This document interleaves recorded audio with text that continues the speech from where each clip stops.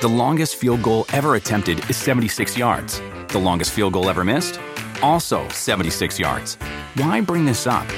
Because knowing your limits matters, both when you're kicking a field goal and when you gamble. Betting more than you're comfortable with is like trying a 70-yard field goal. It probably won't go well. So set a limit when you gamble and stick to it. Want more helpful tips like this? Go to keepitfunohio.com for games, quizzes, and lots of ways to keep your gambling from getting out of hand.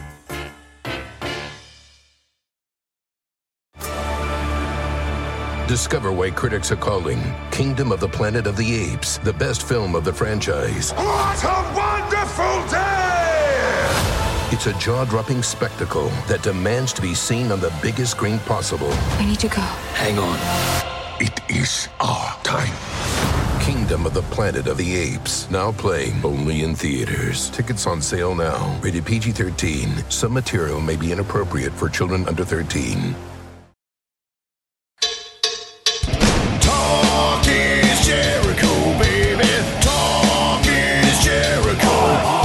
Talk is Jericho, mama. Talk is me. Welcome to Talk is Jericho. It's the pot of thunder and rock and roll, and we're celebrating the life of one of the pioneers of Christian metal, one of the greatest rock and roll evangelists of all time, Bloodgood founder and bass player Michael Bloodgood. We got the sad news last Friday that Michael had passed away.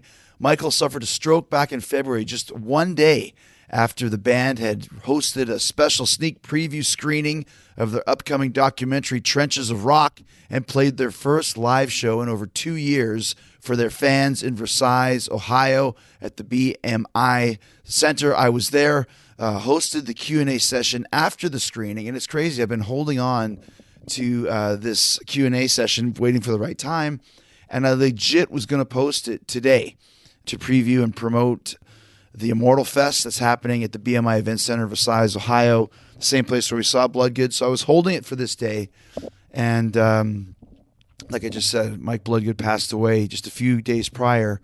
So it really is just the timing of this has been incredible. So releasing it today after we got this news about Michael's passing, but we decided to do a tribute to Michael Bloodgood and his namesake bands. One of the first Christian metal bands I discovered in 1987 when I was 16 years old, and one that remains a favorite of mine to this day. One of my favorite nights I've had in a long time was seeing Bloodgood back in February. And then, of course, one of the worst nights was hearing about Michael's stroke just the day after. But the documentary Trenches of Rock, which we discussed at the Q&A, is an incredible look at this band. Never a band who did it for the money. They did it for the love of music and for the love of God.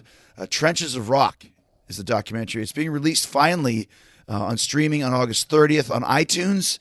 You can pre-order it now on iTunes, and please leave a rating and review for the doc while you're there. It'll help the band a lot. It'll get Netflix involved, and this band's story needs to be seen. And I know Michael and the rest of Bloodgood would appreciate it as well.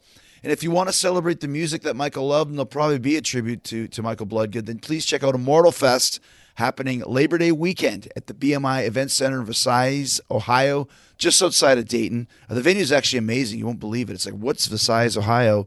This venue is over the top killer. And it's a 3-day Christian metal festival, including 11 bands with some of the greats, Saint, Whitecross, and Barren Cross. I will be there to host a live Q&A for Barren Cross as well. I'm the special guest MC on Saturday, September 3rd. I'll be there to check out Barren Cross, and I'll be there to interview them live, just like I did with Bloodgood back in February. So get your tickets now at bmieventcenter.com. If you love Christian heavy metal, come check it out. If you love Chris Jericho, come check it out. I'll be there. I'll be doing a meet and greet as well. So bmieventcenter.com. Come check out Immortal Fest. So before we get to the Q&A with Michael Bloodgood, singer Les Carlson and guitar player Paul Jackson, all who have been in Bloodgood for decades, you hear my conversation with Les. Obviously, he and Michael were the cornerstones of the band Bloodgood, and I connected with him over the weekend. We talked about Michael's last few months on Earth, just the horrible circumstances that led to him having this stroke, and he never went back to Seattle after playing that gig in Ohio.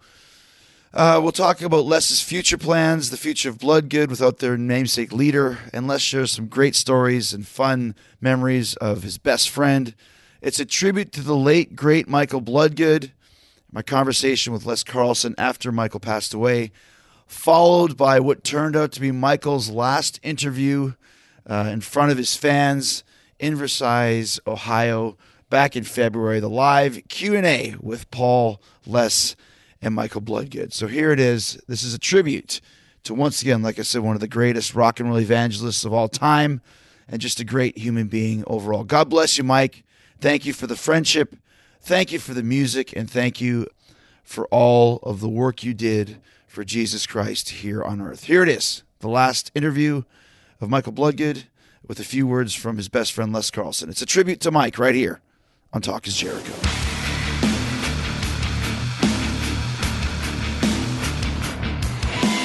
Some sad news from last week with the passing of Michael Bloodgood, great friend to both of us, obviously Les Carlson's partner for many, many decades, and one of the pioneers of Christian heavy metal, one of the greatest rock and roll evangelists of all time. And you don't have to get too deep in the woods with it, Les, but it's actually pretty crazy because we had this amazing night in February in Versailles, Ohio, and the next night wasn't as good. Yeah, February 19th, an amazing night. I mean, it was surreal, actually. And Michael and I were so excited after the show. I mean, I just remember him and I on stage giving that sign, like, dude, we are back, like we haven't played for so long. And then you were the MC and White Cross was there. And it was just incredible. And coming off that stage that night and then meeting in the church the next day, talking in front of the church and going out for lunch and saying goodbye to Michael because I was going to fly back and he was going to stay. Him and Marilyn were going to stay in Dayton for a few more nights because they had friends there. I fly back. I get all the way back to California. I get a phone call that Michael has had a stroke and he's been rushed to the hospital. So super high to super low. Yeah. And that's, and he was basically in that hospital for the last 4 or 5 months, right? And then was kind of working his way back home when he finally passed away. Yes. So all the way from February, from then till just recently, he was in a hospital in Dayton, and we flew back to see him right away, and he was not able to speak. He couldn't open his eyes. He had a breathing tube, but he could squeeze our hands when we talked to him and that sort of thing. And so then we just kept praying, and he eventually began to show signs of life. Come to find out, he was aware of everything the whole time. Really? He heard everything. And because later on when I spoke with him, I said, do you remember me kissing you on the forehead? And he goes, yes. I was saying goodbye to him. And the doctors were giving these scenarios of how horrible it was. And I was saying, Michael, don't listen to that. And then he actually got moved to a rehab place where he was getting better. He had a tracheotomy to breathe, but then all of that got removed and he got to rehab. They moved him to St. Louis, and he was picked up in the heavy metal church bus and brought there, and it was unreal. And it looked like Michael was coming back strong.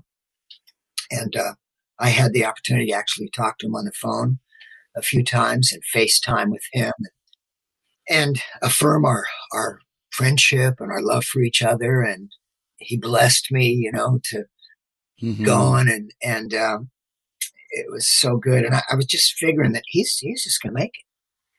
And then last week he got COVID. And so they took him out of that rehab to the hospital in St. Louis. And then he was fighting that. He had pneumonia and COVID apparently. And I don't know if I have all the details correct. Right. Yeah. I was not there, but this is what I've kind of heard on the fringe. And then he was beating that. But unfortunately, when he was in the hospital, Marilyn could not be with him. So now he was separated from her, and she'd been by his side the whole time. Day one. Him and Paul Michael was there too quite often, and the other his sons, Adam and Mark David. And then he was released from the ICU. And so we all thought, yay, great. Now we just have to find a place for him to live and get him the gear to work out with and everything he needs and get him out of the system. So we were thinking that. And then I called Marilyn the day before yesterday. I said, hey, Marilyn, how's Michael? She said, I can't talk right now. I'm in ICU. And I thought, what? Oh, my gosh. And she said, I'll call you back. Well, I got a call later from David Safiro, and he said that they had to put the tube back down into Michael. And I went, oh, my God, that's not good. Yeah. And so we prayed. And the next morning, I got a call from David again, early in the morning, said that Michael had passed. Now, for me as a friend, that's obviously, that hurt. But I know where he is. And Michael and I, ever since we met, our whole thing was to tell people about Jesus, the gospel, and to not preach it, but to live it and to be an example of it. And Michael was an amazing man in that regard. Absolutely. And like I mentioned earlier, I mean, it's bittersweet when you have such a devout, Christian pass away for all of us here on earth, but it's his ultimate reward. And let's talk about kind of just the amazing work that he did and you with him in being evangelists. You talk about this. I mean, for 40 years, Bloodgood has been spreading the word of Jesus and the word. And to myself, I mean, since 1987, when I first heard you guys, this was a life well lived and quite accomplished in so many ways. Yeah. I mean, my mind has been flooded with visions and pictures of what we'd done along the way. And, it wasn't easy back in the day when we first started doing it, because the idea of heavy metal in the Christian community was like, absolutely not. That cannot be of God. And so we had all that opposition, but there was such a true calling in our hearts that we were just going for it. We're out there in the RV and the truck and the van and the luggage and the kids. And we were just struggling sometimes to get to the next city. And when we get there, everything that could come against us would come against us. But somehow we get that thing set up and we just start going for it, singing and doing the material. And I know that for people that don't really believe, they might not understand, but to actually have the Spirit of God with you as you're singing and speaking and portraying the gospel of Christ through a heavy metal genre, was amazing. Mm-hmm. There were nights when we would be doing the Messiah and I would look over and Michael and David and we would be in tears. I mean, just literal tears, because we knew that God was with us and we knew that we were doing what we were supposed to be doing. It wasn't a rock star deal, even though, God's gracious and he let us be who you like to rock. We all like to rock, but it's a little bit more than that. Right. It was all of that, but also the message and the tears and the emotions that went on with the boys in the band were always related to Christ. What was it that kept you and Michael together? You mentioned his best friends, but business partners too, because that's what it is. Not business from a financial standpoint, but the business of Bloodgood was always Les Carlson and Michael Bloodgood, with all the different membership changes and the sabbaticals that you took. But what was it that kept you guys together? It was the friendship. I think that we had gone through so many struggles and victories together that in that you form a bond. It's almost like being warriors in a battle or whatever. And it's an unspeakable bond. It's hard to describe. You know that you've had that in the wrestling career. So in my time with Bloodgood, that's what that was. And so we always had that. And there's no way that you can break that apart. There along the way, Michael he would think we should do this and I would think we should do that. We had normal disagreements, but as far as the solid friendship, it was always there. And we always had that common, hey, we're warriors. Mm-hmm. We're in the trenches, as Michael would say. And we were together. What about Michael as a musician? In my opinion, just a great bass player. Great. Watching you guys play just a few months ago, he was still on top of his game. Talk about that a little bit. Yeah. Okay. So Michael was raised on the Beatles, okay? Mm-hmm. And the bass player for the Beatles, Paul McCartney, was a great influence on Michael. Not just Paul McCartney, because Michael was really well versed, but he had that sense. He would play like a writer, you know. He was creative. He wasn't just doing a part. He was adding something to the ensemble that really brought the rhythm section alive. It was melodic, and he held it down too. Right. Yeah, he had a wonderful sense of music, almost like ballet. I mean, this guy was well choreographed in what he did on the fretboard, and his presence. You know, I mean, the guy looked like a rock star. It didn't matter if he was in a coffee shop. You know, it was like right. He always looked like a rock star, and I'd go stay with him sometimes, and Mike and Marilyn and I would go for walks in the morning after tea, you know. We'd go for a walk, and he'd have just the right sweatpants on, and he still looked like a rock star. It was great, just like I said, when you see him, even when he was doing his sermons on Sunday morning, he was doing Zoom church services that I would attend, every couple of weeks when I could during COVID, during lockdown. He still had his shades on, right. Perfectly manicured, black beard and hair. His earring and rock and roll pastor. Yeah, I mean, there's nobody like Michael. I mean, there's just nobody like Michael, and there never will be. He's special, but wow, what an influence! I mean, when we'd go up to Seattle and hang out, we'd go into a restaurant or something, and it was just like, wow, what just happened to us? The Blood Goods came in, both him and Marilyn, so charismatic and so full of life. Absolutely. And so attractive, Great sense of humor too. Very almost corny. Yeah, but we like that corn stuff. Somebody wanted us to do dad jokes together, do a podcast. We never got around to it, but it would have been great. It was funny when we went and saw you guys. I was with my friend McCoy. His last name is McCoy, but everyone just calls him McCoy. And I said to Mike, "This is my friend McCoy." And he goes, "Wow, I finally met the real McCoy." And it was just like so bad. Yeah, there you go, Mikey.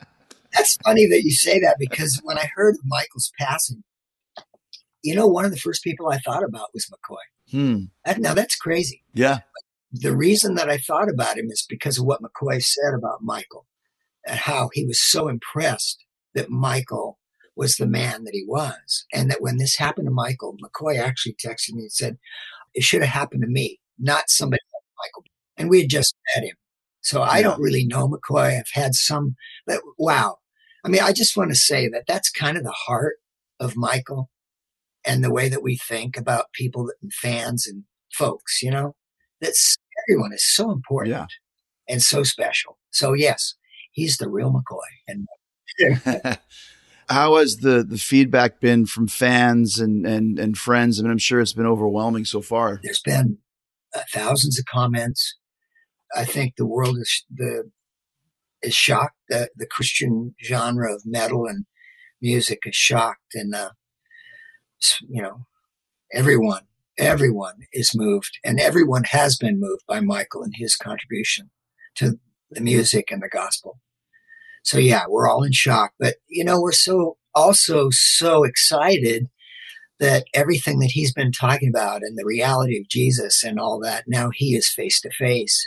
He's actually there and more alive than we are. So we rejoice in that, but we're so sad that he's not here. When I think that I can't call him anymore, but that stuff. What do you do now? I mean, obviously the music must continue on. And you were talking about how reinvigorated you were less with this gig, and Michael as well.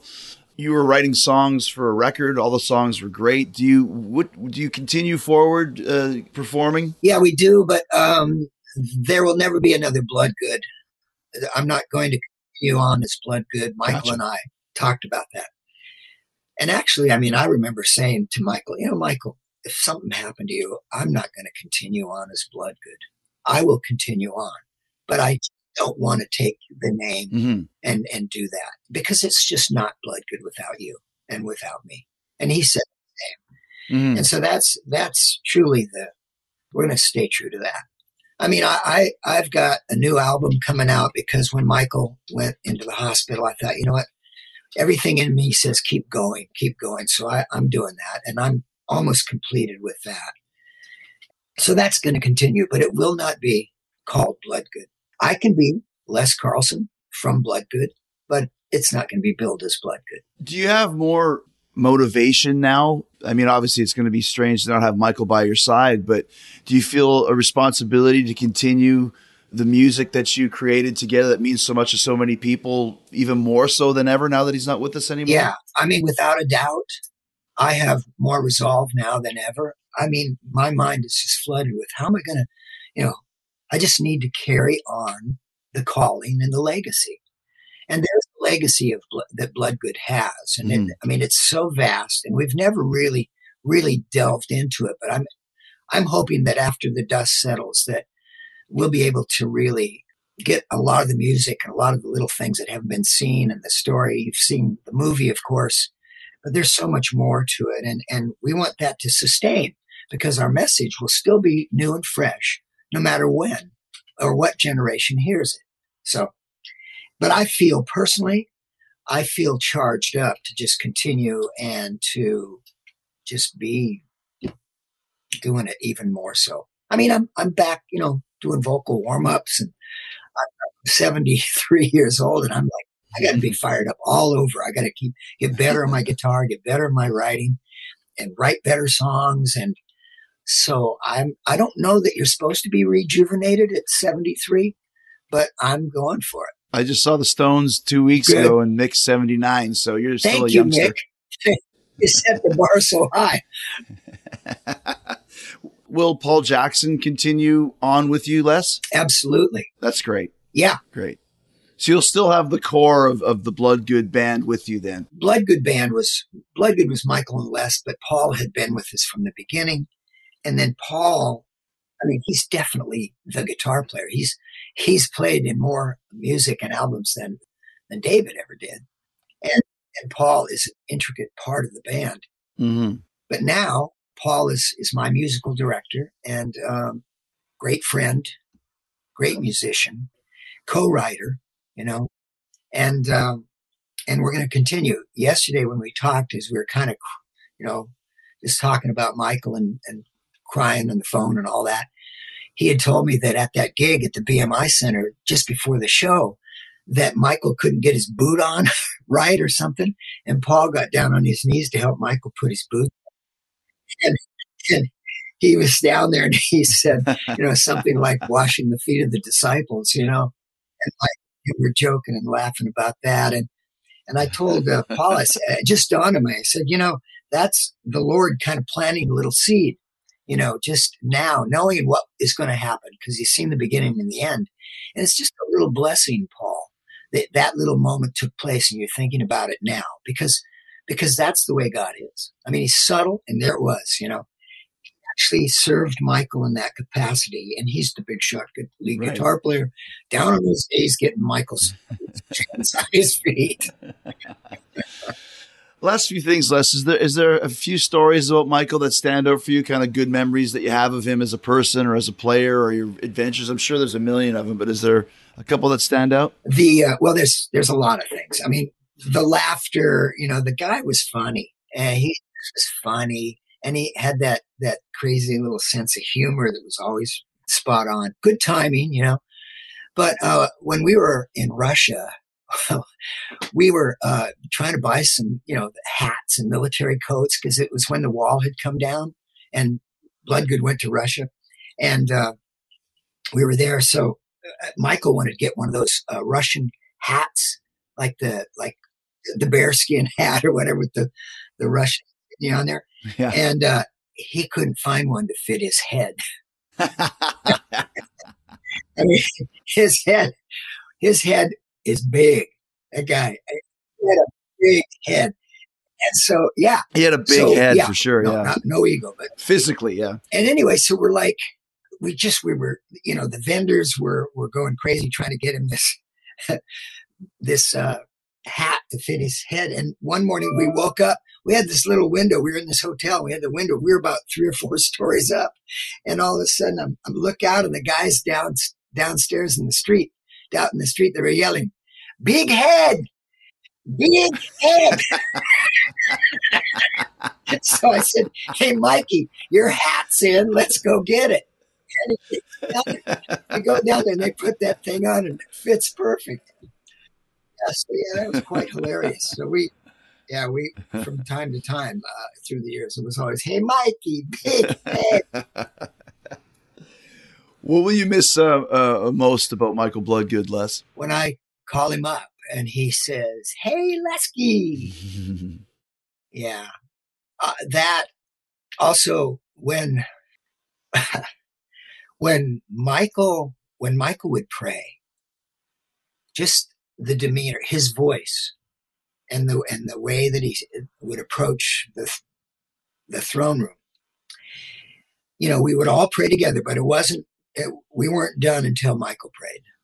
And once he prayed, we were all just moved. He always was so at ease and so at home approaching the throne room and speaking with the Lord. And we all felt that. And his voice was so, I don't know, soothing. Yeah. Powerful and soothing. Yeah. And that's Michael. Just a man of great knowledge and great awareness of the Word of God. Well, it's another amazing thing. And this is why we're doing this today, is that we did a live Q&A at your show in Versailles, and I literally had it slotted in for today. This was the day that I had it slotted in, and by the Lord's will, a few days prior, Mike passes away. So we have here, which is basically the last, I know you guys did something at the church the next day, but kind of the last official, Bloodgood interview ever that no one's ever heard besides the people that were in attendance that day. So we're going to continue the tribute to Michael Bloodgood with myself, you, Paul Jackson, and Michael in his, like we said, his last interview for Bloodgood in tribute of a great guy, a great musician, and like I said, one of the true pioneers in rock and roll evangelism. I just want to say thank you to all the fans and friends and people that have been praying, and you, Chris, for everything that you've done for us. And we love you and enjoy this, because it was a great interview, wasn't it? It was a lot of fun, man. It was a lot of fun. And we'll see you in September at the same venue in Versailles. We'll talk about Michael and do some more tribute and fellowship about him then. Yeah. All right. All right. Thanks, Les. All right. Love you, man. Bye. Love you too, buddy. Bye. The longest field goal ever attempted is 76 yards. The longest field goal ever missed? Also 76 yards. Why bring this up? Because knowing your limits matters, both when you're kicking a field goal and when you gamble. Betting more than you're comfortable with is like trying a 70-yard field goal. It probably won't go well. So set a limit when you gamble and stick to it. Want more helpful tips like this? Go to keepitfunohio.com for games, quizzes, and lots of ways to keep your gambling from getting out of hand.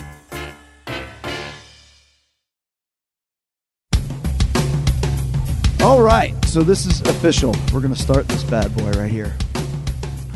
So we have Les and Mike and Paul from Bloodgood, your hosts for today.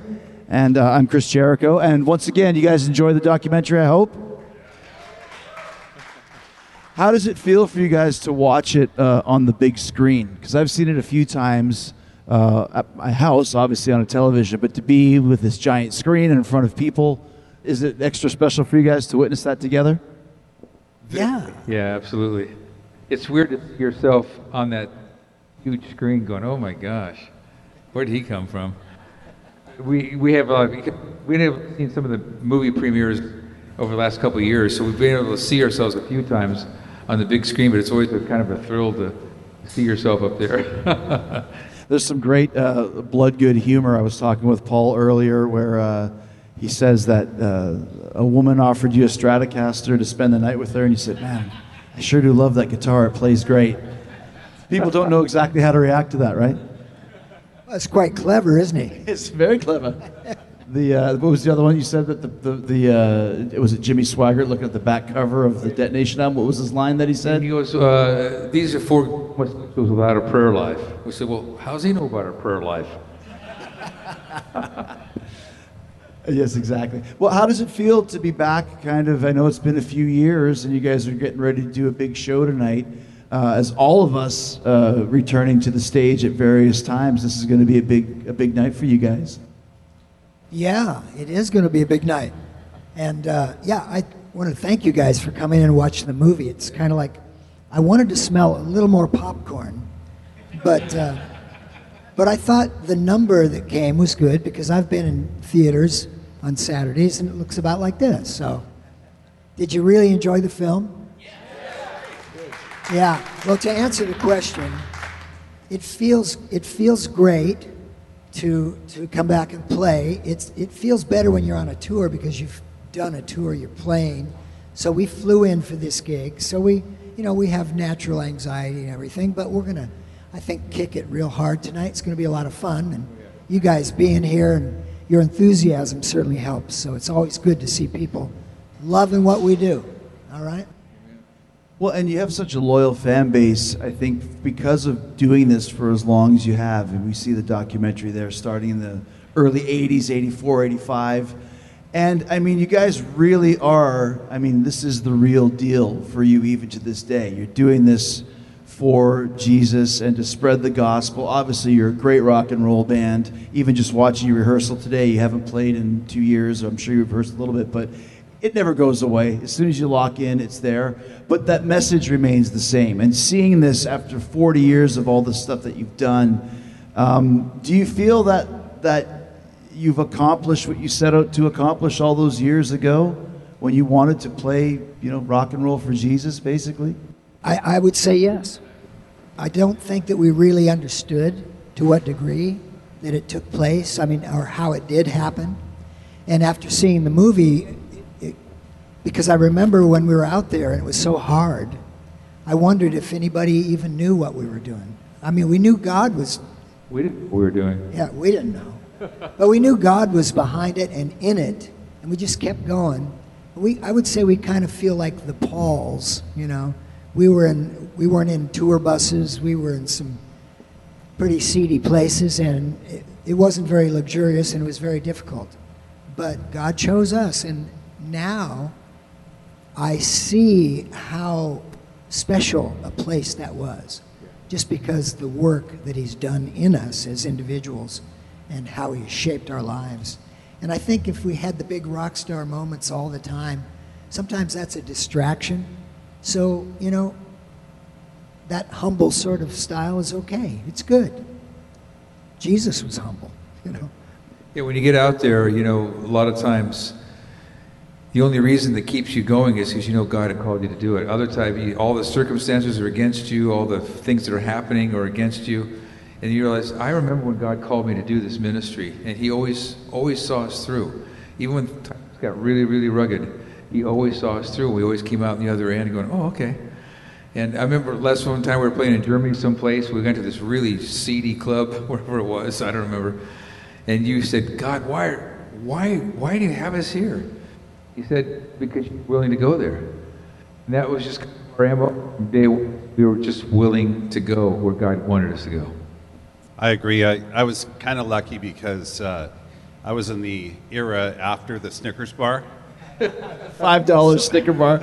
So I kind of, David would say things like that too, where David would go, man, you came in right when Bloodgood's easy. I dealt with it when it was tough. We couldn't buy Snickers bars, So I felt like I kind of didn't have to go through quite the deepest part of the trenches, but there were some. But we would get to shows, like we were playing this place in San Jose, and I don't know if you guys are guitar people, but Yngwie Malmsteen was playing, and then we were playing the next night. And I realized this is like a bar. It was one of the places we were playing. We did a lot of venues that were like this, or, maybe even some of the larger churches. But so I go in and I'm just seeing all this stuff, all the secular stuff, and they're serving alcohol, which is rare for a Bloodgood show. But anyway, so we get there, and I was starting to get kind of an attitude, and Les is going, what's wrong? And I go, we shouldn't be here.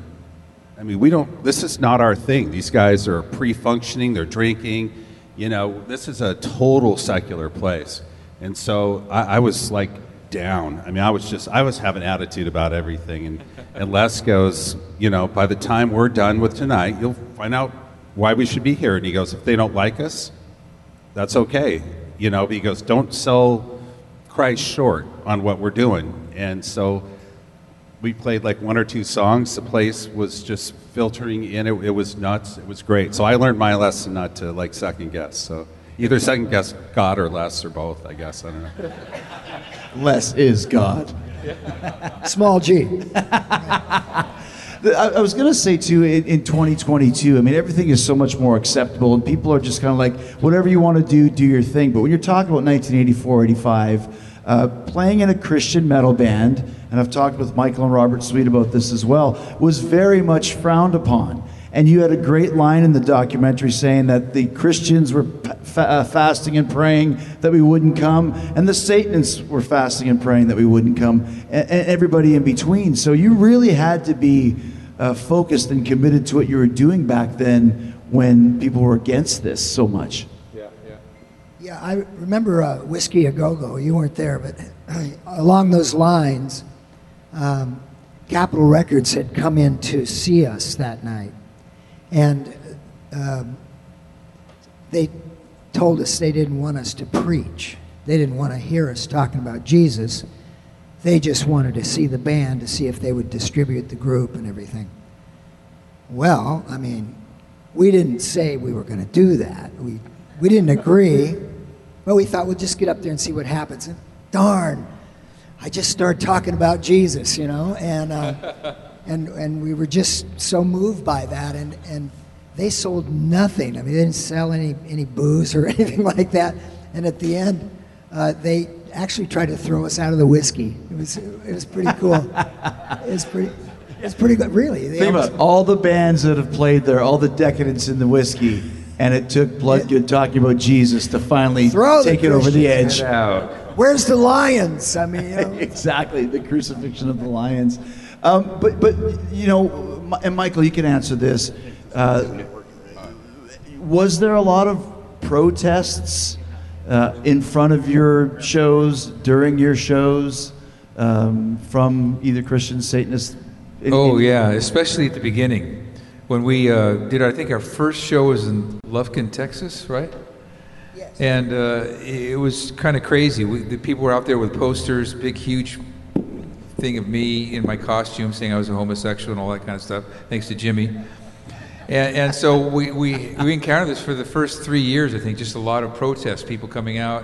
The Ku Klux Klan wanted to get us, which we never figured out what the connection was there, why they didn't, I don't know. But, and then that very first show, we finished the set and the lights went out and somebody came up and grabbed me. I thought, that's it, I'm dead. I thought somebody was going to knife me. Wow. And it turned out to be just kind of an excited fan, you know. Thank you very much. Without a knife, thankfully, or at least it was blunt. So yeah, we went through a lot of that. We got a lot of great publicity out of it as well. NBC, when we were in Fallbrook, came down from San Diego to see what all the hubbub was about. And of course, the people who were opposed to us wouldn't be on camera, but we were happy to be on camera. So we kept turning into the heroes. But it was really sad because, you know, these, I call them the Aryan Christians, were always out there protesting us, yet they didn't listen to our music, they didn't listen to our lyrics, they didn't know our family story, they didn't know our testimonies. They just had foregone this conclusion that this is what you guys are. Like I said, Les said, people kind of go, oh, you didn't come to Christ because these guys can't lead you to Christ. What? So yeah, we put up with a lot of that stuff for at least the first 2 or 3 years, yeah. It's great too because like I was probably 13 or 14 when I first found Stryper and Bloodgood, and before that, and this is not cutting anybody down, but anybody that was a Christian metal fan or Christian rock fan, it was the Rez Band and it was Petra, and God bless them, but they looked like my dad. Like they just, you know, they just didn't look cool. And you'd be like, eh. And then Stryper comes out, and you mentioned with Bloodgood too, you put a lot of time into the costumes, and because this is what the look was, and you had to embrace that. And it actually opened up the door for kids like myself to go, all right, these guys look cool, so therefore I'm going to check them out, because there was a lot of that imagery in the 80s that you had to focus on. Oh, yeah. Yeah, we used to say it took longer for us to get ready for the show than to actually do the show. Those spandex are not forgiving.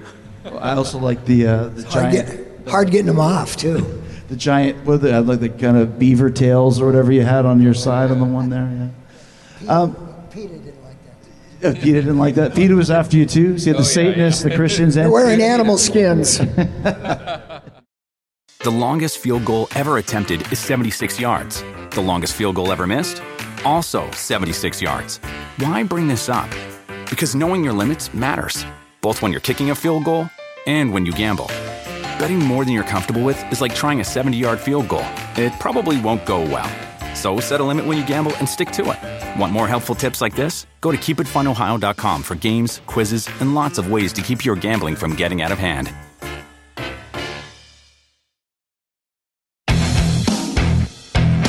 We'll go through some of the questions as I interject some of my own as well. So this one says, what is your funniest memory story from the road?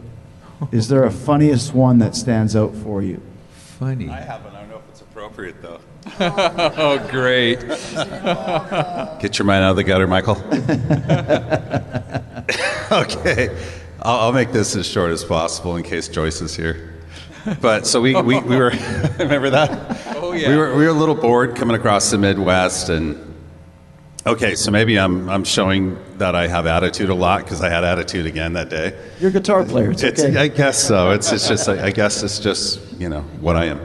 But so we're in that RV, and it's just been hours and hours on the road. And Les wanted to check some stuff out on it because we actually, at one point, a not funny thing, it kind of blew up and on us. So that was another story. But anyway, so I got a little bored, and I knew Les was going to take off. He goes, I'm going to climb up on top, get into the overhead compartment, and grab a few things, and then I'm going to run into Walmart. I think it was my first Walmart I ever saw. Not anymore. But so I see him, and I see him change his mind, and he starts heading into Walmart, and I'm supposed to move the RV, right, when Les gets off of it. So I get in the RV, and I think, you know what, I might have a little fun with Joyce. So, sorry, Joyce. I start up the RV, and I start pulling away, and she goes, hey, be careful, my husband's up there. And I just pretend like I didn't hear her, and I just got a crazy look in my face. And I started driving that thing across the parking lot, swerving and doing S's, and I won't say exactly what Joyce said to me. Yeah, this is a mixed group here. You have to be careful. But I slammed on the brakes and started listening. I was like, I was supposed to be a joke. But did you ever serve in the military? In the Navy, specifically? That was mine. I got a ton of them, but you guys might remember other ones. My favorite, do we have any children in here? No, good.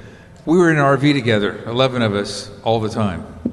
So, we wanted to be a little bit intimate, so we would room with Les and Joyce, and then they would leave, and then we would leave. It worked out great. So this one time, we were at, where were we?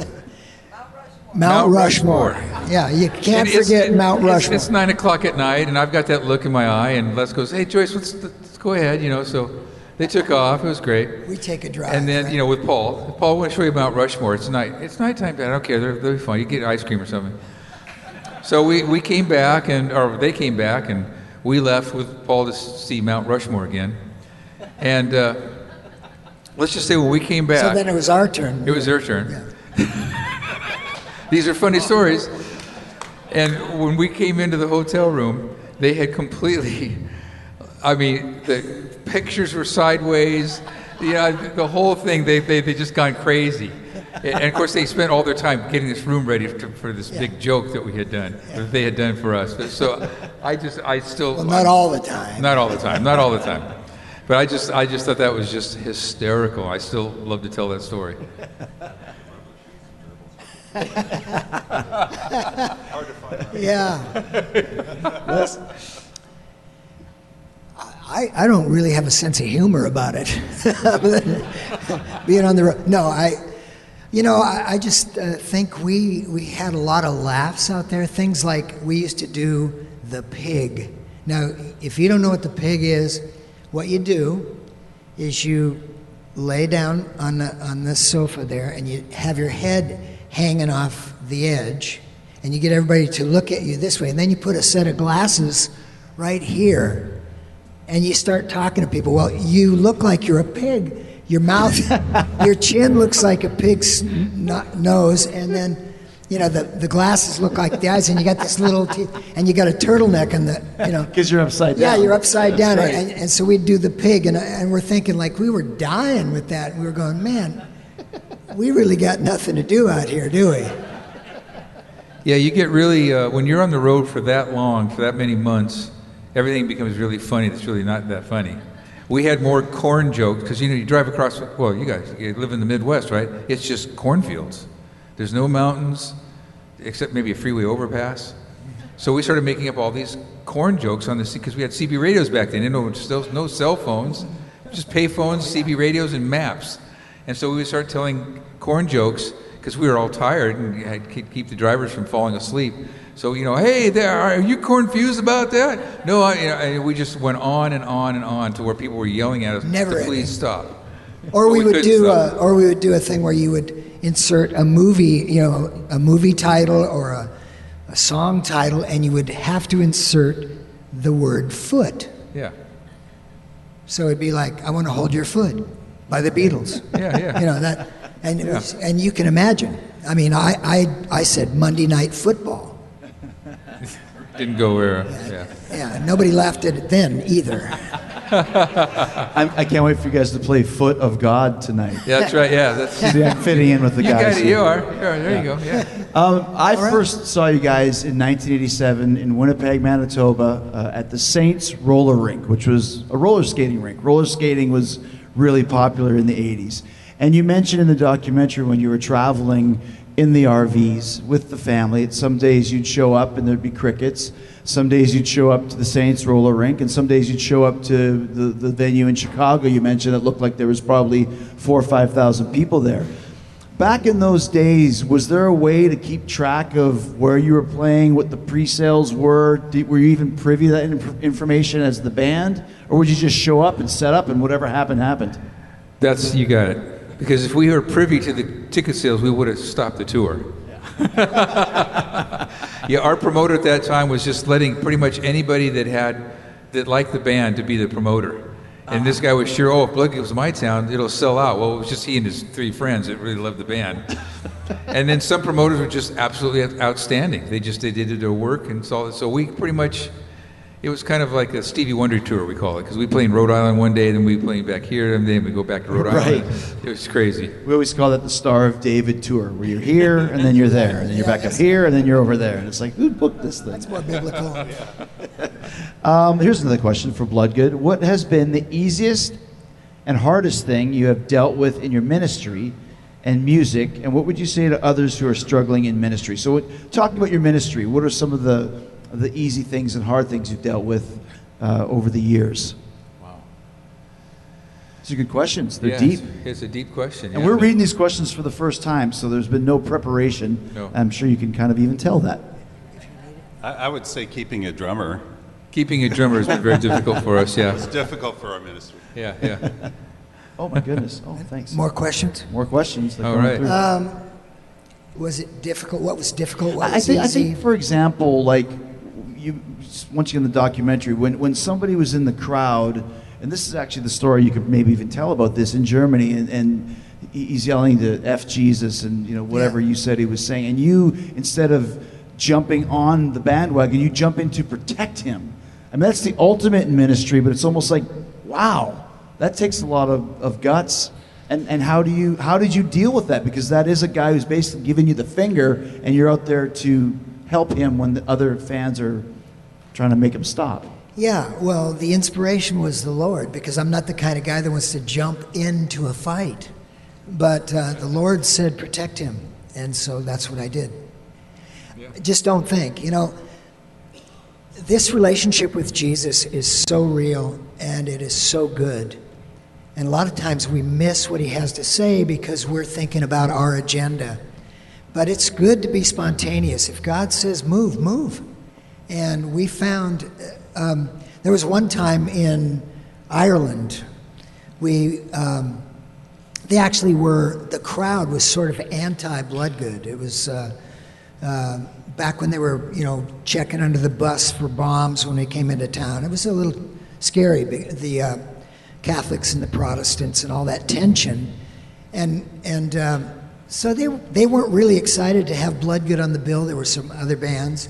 And when they announced us, they said Bloodgood, and we came running on like we do, like, yeah, here we go. And instead of getting a lot of applause, I got hit in the chest with a roll of toilet paper, and everybody laughed. And that's hard to find in Europe. Yeah, toilet paper's hard to find. It's a compliment. But it wasn't welcoming, and so but we went right off into the first song, and they were trying to climb up the stage and flipping us off and spitting at us, and I was going, okay, Lord, what am I going to say, And it was during the time of the Olympics, the Summer Olympics, where they had the diving and everything, and these guys were trying to get up on stage and do the stage dive. They were trying to be the show. We were nothing to them, and I'm going, Lord, what should I say? And then he gave it to me. So the guy gets up, dives, and everybody's applauding him and laughing at us, and I go, all right, fired up, but you know what? Just in the spirit of the Olympics, I got to rate that dive. Dude, that was like a 7. You didn't arch your back, and the whole place just erupted in laughter, and we had them. And that's the kind of stuff that God does for you. He gets you out of those binds with those little clever one-liners, So that was cool. Keeping it real, too, because we had one of the rules you heard about in the movie is that we went to church on Sundays. Even if we got 45 minutes of sleep on Saturday, did a show, we'd always go to church. In fact, we're going to church tomorrow. So we would go there at 45 minutes of sleep, but we just kind of kept it real that way. So everybody, we were always tied in. We saw some really strange churches, some really awesome churches, but we always kept it real because we said if we don't keep it real on the road, we won't have anything to say to anybody. So we had to just always keep our spirits where it needed to be, where our hearts needed to be, so we could keep it real.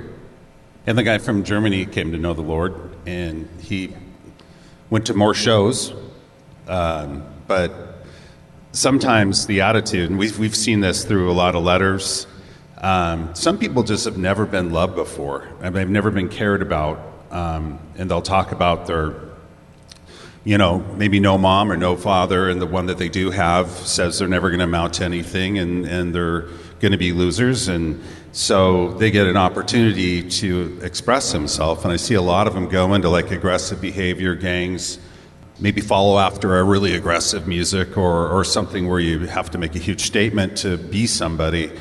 And so, when you give them that kind of attention, it just gives them another perspective on life to say, someone does care about me. We initially might be the ones saying it, but it's really when they seek God and when they ask the advice, that's pretty much how it all starts, is pray, seek, read, and it will reveal itself to you. We don't have to do much after that, So just wanted to do a follow-up to the German guy, not to think that maybe he got beat up later anyway and now he's, in prison. He's saved. The longest field goal ever attempted is 76 yards. The longest field goal ever missed? Also 76 yards. Why bring this up? Because knowing your limits matters, both when you're kicking a field goal and when you gamble. Betting more than you're comfortable with is like trying a 70-yard field goal. It probably won't go well. So set a limit when you gamble and stick to it. Want more helpful tips like this? Go to keepitfunohio.com for games, quizzes, and lots of ways to keep your gambling from getting out of hand. Question for you, Les.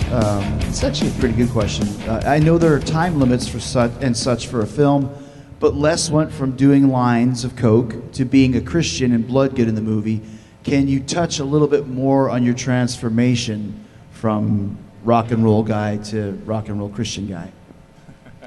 Yeah, well, I was working in a bar and as a singer with my wife, and But if you're talking the length of time, you understand that we did actually get saved from the influence of a Christian who came and played keyboard in our bands. We didn't know he was a Christian. And of course, when I found out, it was like, oh my gosh, I can't do this. And so the transition actually happened pretty rapidly, really. After that, on the film where I said I kind of backed up, when I thought, wow, there must be something real about Jesus, because why would I react that way? And I read a book, More Than a Carpenter, and the author was talking about how all established history is written, and the fact that Jesus Christ was here it's accepted. And George Washington, we don't debate, whether he was here or Abraham Lincoln, even though we didn't see him, but they're historic figures. And Jesus Christ was a historic figure, and he claimed to be God in the flesh. When I read that, it was like something really hit me real hard. It was the Holy Spirit or God. And I knew that I had to have this change. And I literally felt like, maybe I could describe it best when I was in junior high and I fell in love with a girl, and she didn't love me or whatever. That aching, like, oh my gosh, I'm in love and I don't know what to do about it. I felt that way about Jesus, and I'd never met him before. I mean, I just had this drive. So that when I finally asked him in my heart, the language changed, the attitude changed. I think I smoked weed maybe 1 or 2 days longer and realized, oh my God, I don't want this. And I mean, I didn't want to perform anymore. I didn't want to do anything except read the Word and get to know Jesus. And I actually prayed that God would dissolve the band graciously, because I had seen other people become Christians and then say, well, I can't do this anymore, so we're not going to do that, and we're not going to do. And I just said, Lord, that doesn't fly with me. I don't think that's not what you are like. So we just said, could you dissolve the band? We prayed, and he did. The guitar player got a gig in studio. Everything just dissolved real gracefully, and I started roofing houses. I got out of the club business, and I didn't want to do any more music. I just wanted to follow Jesus. And my pastor came to me and said, hey, you should sing for Jesus. And I went, oh, really? He goes, yeah, he could use you. And I'm going, oh, I never thought of that, So then I got with this guy. So the rest is history. Yeah. This is a great question. Mike, you want to start with this. If you had to do it all again, what would you do differently? There's a philosophical question for you. I don't know that I would do anything differently. I mean, 1.5 years of prayer time, just when I got this idea, when the Lord I really believe the Lord gave me this vision for the band. And, I don't think I would do it any differently than I did it. I mean, it was bathed in prayer. When we started the band, when we got the lineup, we started praying. And I think we did everything right. I don't have any regrets with this band at all. We actually said, when we got together, on Tuesday nights, we would get together every Tuesday with the wives and the guys in the band, and we had a rule that we had to pray first. Don't pick up your guitars, because if you do, then we're already off into that. So we always prayed first. After we were done praying, then we got to pick up the guitars and write. And that's why I think we got so many great tunes right in the beginning. Mm-hmm. Yeah. Paul, anything you would have done differently? Yeah, I can't think of anything. I mean, it's cut your hair before the first gig? That was a mistake. I would have loved to have enjoyed it more when I had it. I found it very interesting, not to interrupt you, when you said that Def Leppard's management was paying attention to the band at one point. Yeah. Did they not know what you guys were singing about when they were reaching out to you in the first place? Or? Well, She's Gone. She's Gone was on the radio up in Seattle. Ah, gotcha. And I guess there was really no, it wasn't as blatant Christian, even though there is a Christian message. But it was doing well on the radio, and I think they heard it and liked it. So they just went deeper with us. They actually flew Mike and I down to, where was it, somewhere in Southern California? I think, wasn't it Irvine? Yeah. We were backstage with Def Leppard, and it was like, okay, what are we doing here? And there's, it was pretty decadent. And yeah. All right. Here's a good one for you. What is the future for Bloodgood? How long will you continue to make music? And would you ever do a concept album or a Christmas album? So that's a really weighted question. So I guess first of all, what is the future for Bloodgood? Jingle bells, jingle The future is to do another album. fun it is to ride in a one-horse open sleigh. Hey, here, release that. Bootleg it and release it. So future. I want to do a Christmas album, at least maybe 3 or 4 songs. That would be really cool. And we're doing a new album right now. We're in the process. Nice. Hey. It's like, the Bible says, people, well, I'm going to go here and sell such and such, and you don't know. So we don't know. We keep pressing forward. God really had his hand on me when we put the band back together in 2007, and he hasn't withdrawn it and said, it's time for you guys to stop. So we want to, of course, COVID stopped everybody for a couple of years, but we're hoping to get back like this, doing more shows like this, and we've got a new record coming out, so we're just going to keep going until we can't go anymore, I guess. I would be like B.B. King, man, just sit in your chair and, and then... That's it. You don't need a chair yet. Yeah, not yet. Unless your Christmas album called Christmas Carlsons. Ooh, Yeah, well, we were thinking about, doing an instrumental album only as well, without any vocals. So it'd be more music and less Carlson by Bloodgood. Thank you very much. Thank you very much. If I could reach the drums, I'd hit the snare shot there. Here's a good one. You just mentioned this. What a great segue. Whoever wrote this question, was the song "She's Gone" written by somebody in particular? Or written about. Written about someone. Yeah, actually, David and I wrote that song, and David knew a girl that had passed, and he had started this song, and then I came in with him and wrote the lyrics. But it was, we had done What's Following the Grave on the first album, and we got a lot of input from people. I think the guy that, Steve, really was moved. Steve Barhorst, who owns this place, really liked that song. And, I think we learn more at a funeral than we learn at a party. And that's biblical. I mean, mourning is good for the soul because you learn. You're burying somebody, you're putting them in the ground. You got to take an accounting of what's going on in your life. And so, there's always a message at a funeral, a memorial, that sort of thing. And Jesus says that's more important than partying. He doesn't say you can't party, though, but he does say that's more important. I'm a pastor, most of you guys know that, but I love doing funerals. It's kind of weird, because we go to do a wedding, it's a party. Like, this isn't going to be long, is it? Because we got some hors d'oeuvres to get to, You go to a funeral, there's no pressure about that. Right. And the rubber is meeting the road, and people are dealing with a very real situation. That person is dead, and you're here to, memorialize him or celebrate his life or her life. And that you've got just a great audience at that point. The longest field goal ever attempted is 76 yards. The longest field goal ever missed? Also 76 yards. Why bring this up? Because knowing your limits matters, both when you're kicking a field goal and when you gamble. Betting more than you're comfortable with is like trying a 70-yard field goal. It probably won't go well. So set a limit when you gamble and stick to it. Want more helpful tips like this? Go to keepitfunohio.com for games, quizzes, and lots of ways to keep your gambling from getting out of hand.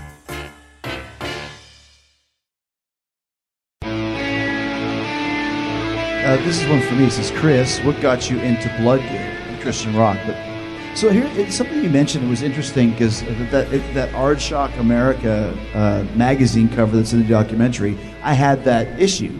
And I read about Bloodgood. And once again, because Stryper had just come out, and I thought, well, if there's one, there should probably be other ones. And there was a great review about Detonation. So once again, the look is great, but the music is what really got me. Because this is not just a gimmick, this is great playing.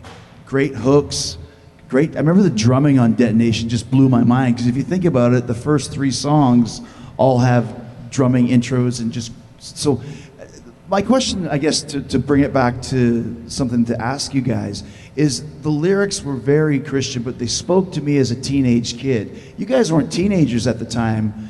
How were you able to do this where you could make it relate to a kid like me? Did you have some sort of a mindset about that?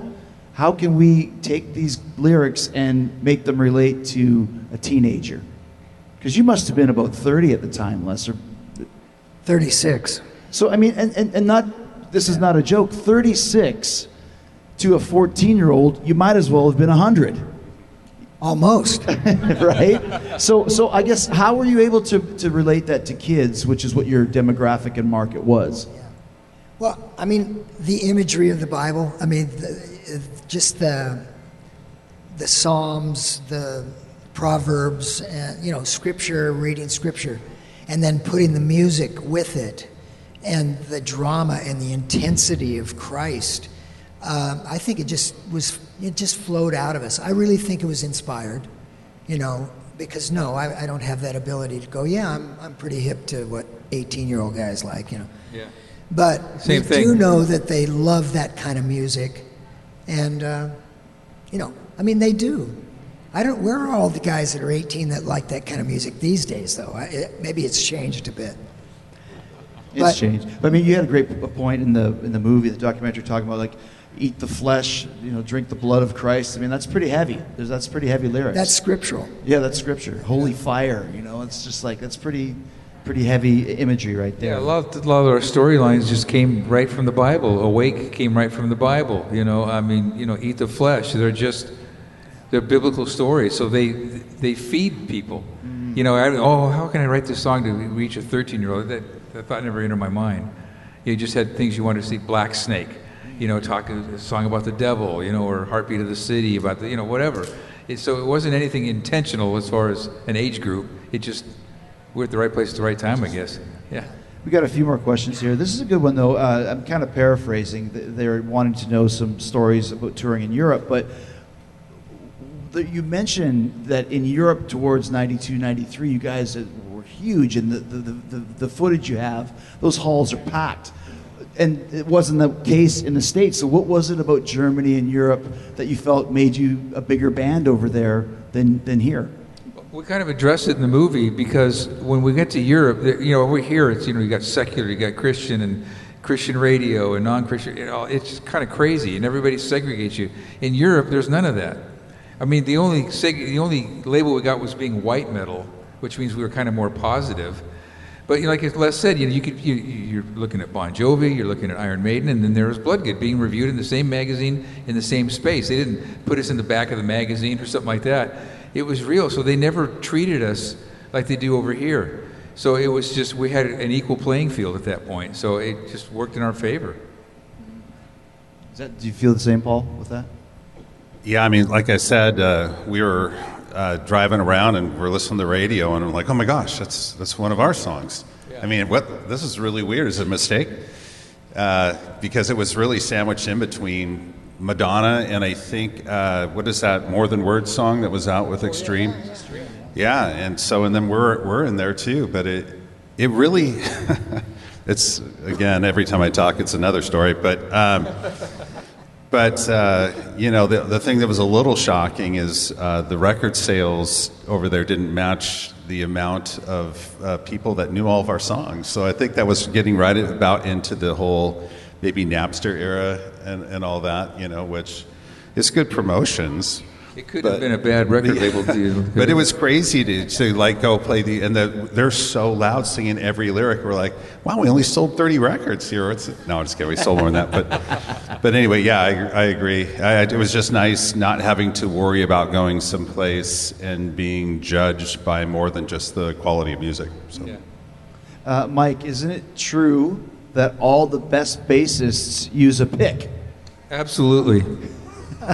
Only the weenies use their fingers. I don't know how you dig a trench without a pick. And that's what I'm doing on bass. So I've always been a pick guy. Every now and then, some mellow song will come out and I'll use my fingers and stuff. But to me, it's just you got to get in there and get dirty. And they asked if they can have a pick. That's right. You have to catch one at the show if he's throwing them out there. This is interesting. Andre from Ottawa, Canada. Wow, that's all right. Having so many people criticize you guys, have you ever thought that the critics were right and maybe you should give up or should have given up? Well, we're here, aren't we? No.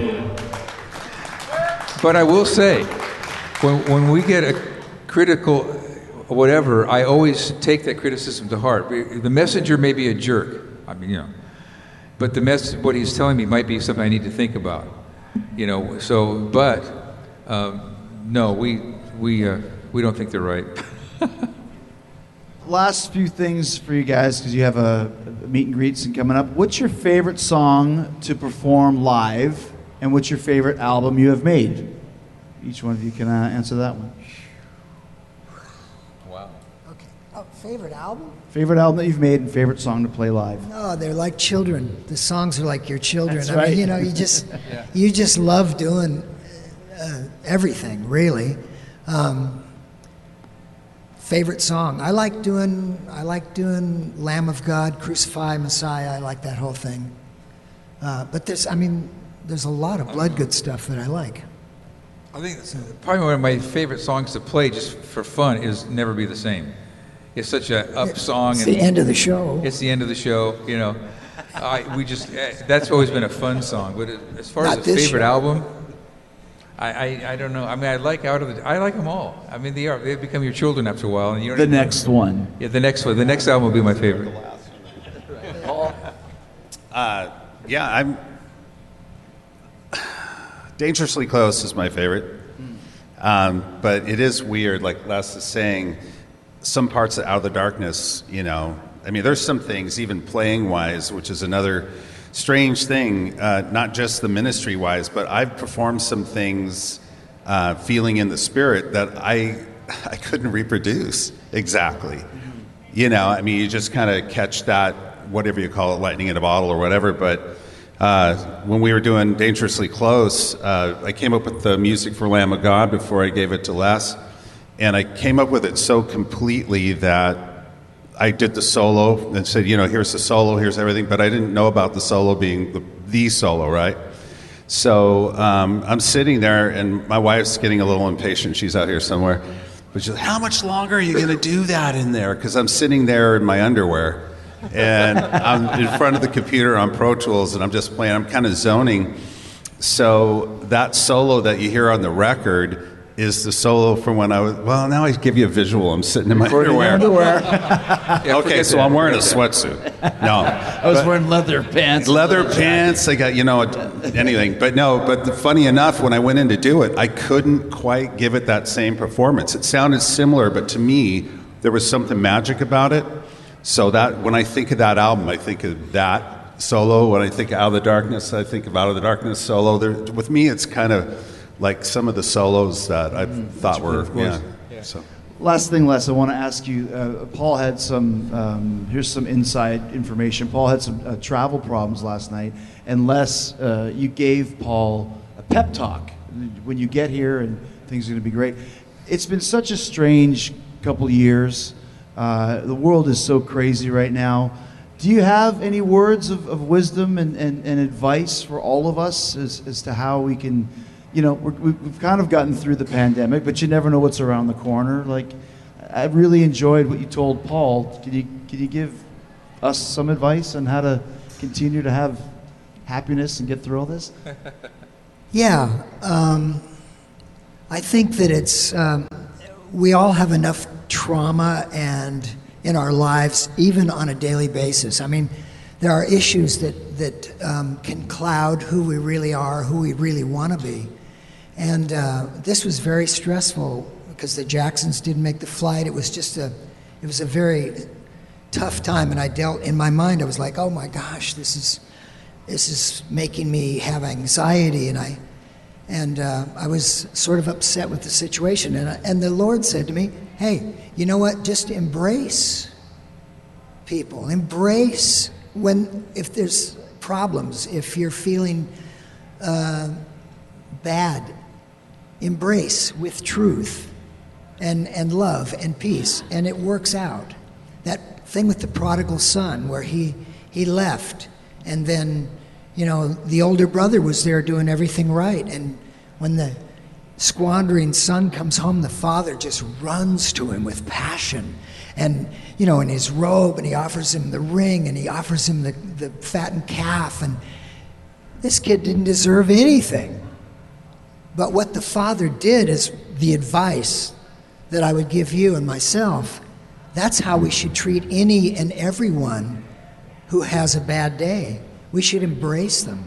We shouldn't criticize them and, you know, demean them. We should draw them in. That's what Jesus would do.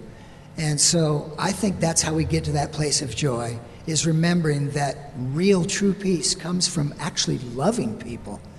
And the Lord did say, they will know us by our love for one another, not by our backbiting or criticisms or opinions.